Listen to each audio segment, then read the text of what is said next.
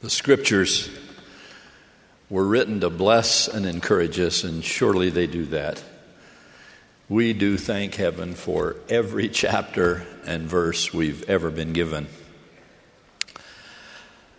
But have you noticed that every now and then a passage will appear that reminds us we're falling a little short? For example, the Sermon on the Mount begins with soothing, beautiful, gentle beatitudes. But then in the verses that follow, we're told, among other things, not only not to kill, but also not even to be angry.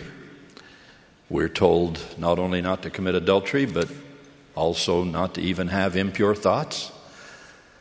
To those who ask for it, we're to give our coat and then give our cloak also. We're to love our enemies, bless those who curse us, and do good to them that hate us. If that's your morning scripture study, and after reading just that far, you're pretty certain you're not going to get good marks on your gospel report card, then the final commandment in the chain is sure to finish the job. Be ye therefore perfect, even as your Father in heaven is perfect. With that concluding imperative, we want to go back to bed and pull the covers over our head. Such celestial goals seem beyond our reach. Yet surely the Lord would never give us a commandment He knew we could not keep. Let's see where this quandary takes us. Around the church, I hear many struggle with this issue. I'm just not good enough. I fall so far short. I'll never measure up. I hear this from teenagers. I hear it from missionaries. I hear it from new converts. I hear it from lifelong members. One insightful Latter-day Saint, Sister Darla Isaacson, has observed that Satan has somehow managed to make covenants and commandments seem like curses and condemnations. For some, he has turned the ideals and inspiration of the gospel into self-loathing and misery-making.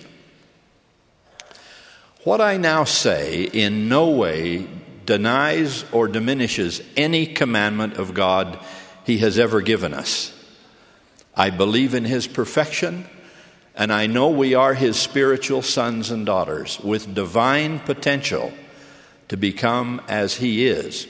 I also know that as children of God, we should not demean or vilify ourselves, as if beating up on ourselves is somehow going to make us the person God wants us to become.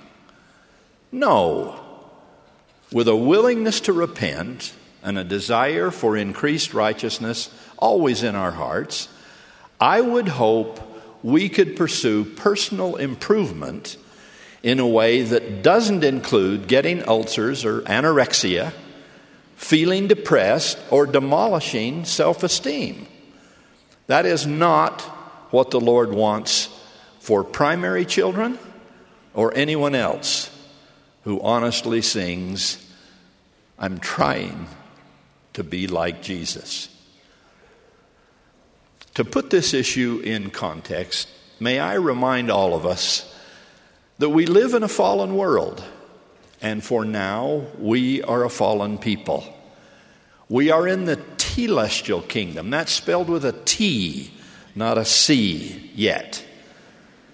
As President Russell M. Nelson has taught, here in mortality, perfection is still pending. So I believe that Jesus did not intend His sermon on this subject to be a verbal hammer for battering us into our shortcomings.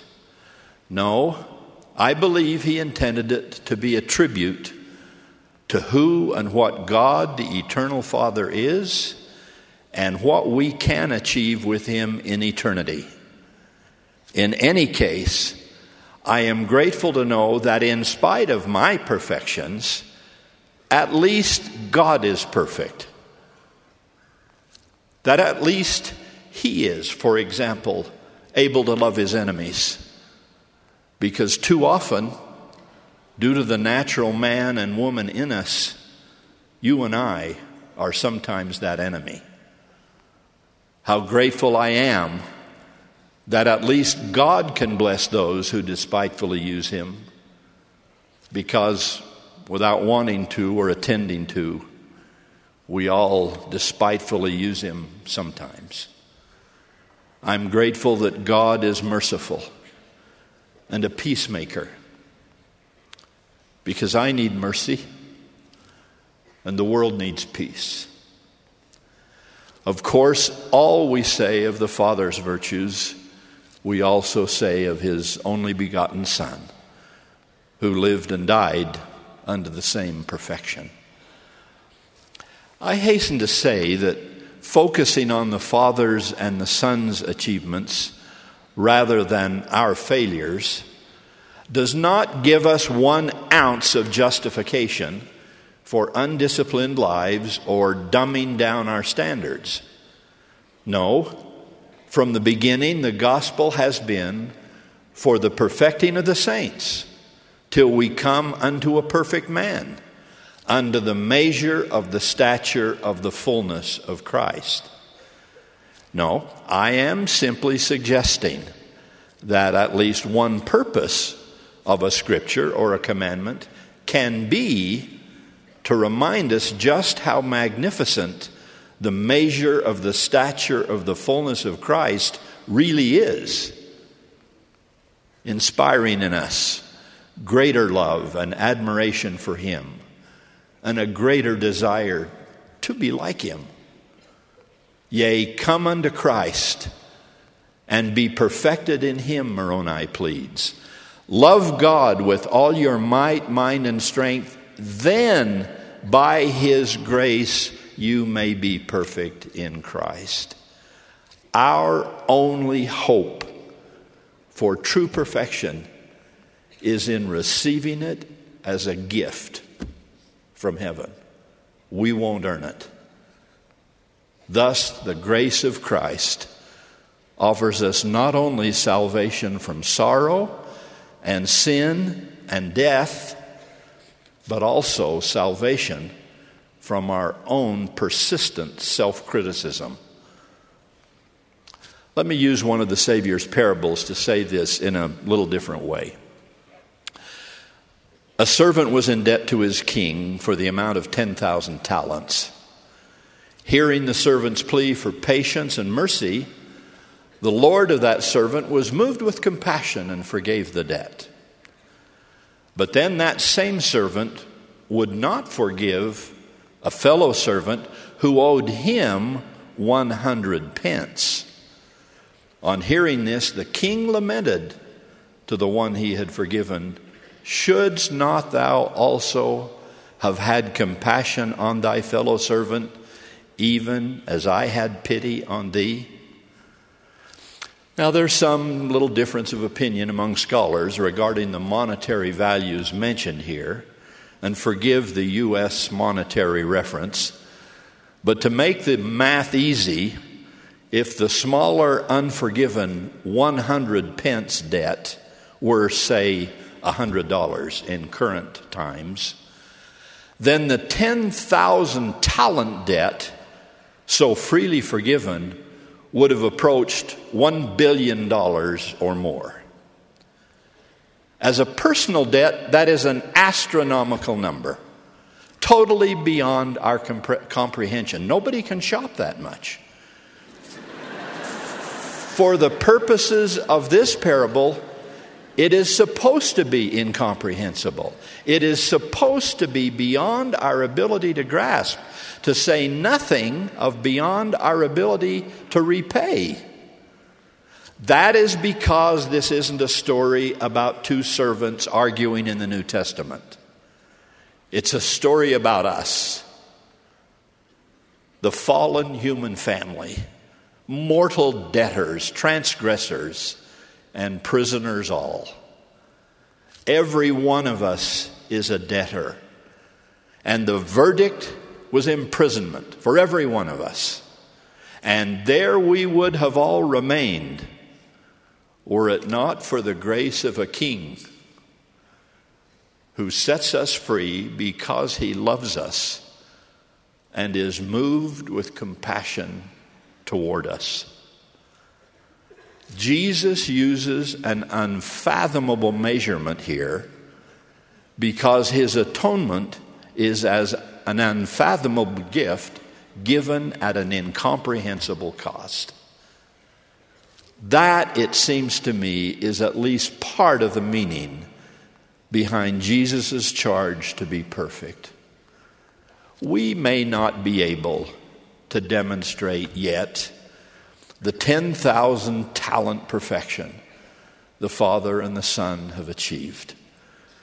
But it is not too much for them to ask us that we be a little more godlike in little things, that we speak and act and love and forgive and repent and improve at least at 100 pence level of perfection, which it is clearly within our ability to do.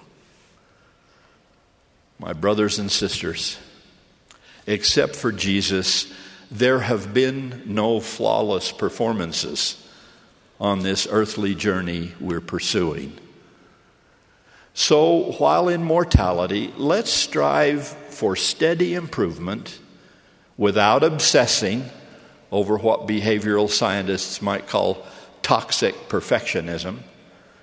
We should avoid that latter excessive expectation of ourselves and of others, and I might add of those who are called to serve in the church, which for Latter-day Saints means everyone, for we're all called to serve somewhere. In that regard, Leo Tolstoy wrote once of a priest who was criticized by one of his congregants for not living as resolutely as he should. The critic concluding that the principles the erring preacher taught must therefore also be erroneous. In response to that criticism, the priest says, "Look at my life now and compare it to my former life. You will see that I am trying to live the truth I proclaim." Unable to live up to the high ideals he taught, the priest admits he has failed. But he cries, "Attack me then, if you wish. I do this myself. But don't attack the path I follow. If I know the way home, but am walking along it drunkenly, is it any less the right way simply because I'm staggering from side to side? Do not gleefully shout, 'Look at him. There he is, crawling into a bog.' No, don't gloat. Give your help to anyone trying to walk the road back to God." Brothers and sisters, every one of us aspires to a more Christ-like life than we often succeed in living. If we admit that honestly and are trying to improve, we're not hypocrites, we're human.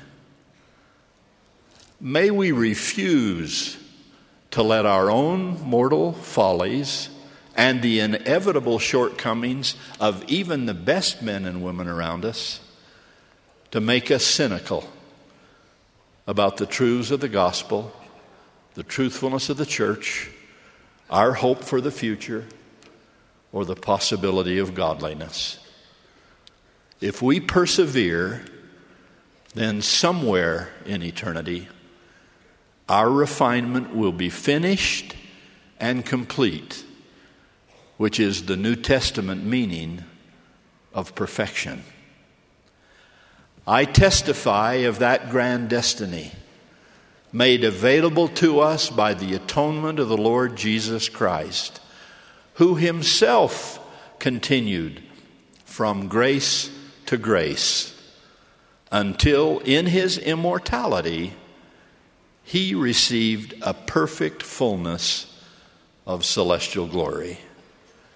I testify that in this and every hour he is, with nail-scarred hands, extending to us that same grace, holding on to us and encouraging us, refusing to let us go until we are safely home in the embrace of heavenly parents. For such a perfect moment, I continue to strive, however clumsily. For such a perfect gift, I continue to give thanks, however inadequately. I do so in the very name of perfection itself, him who has never been clumsy or inadequate, but who loves all of us who are, even the Lord Jesus Christ. Amen. Amen.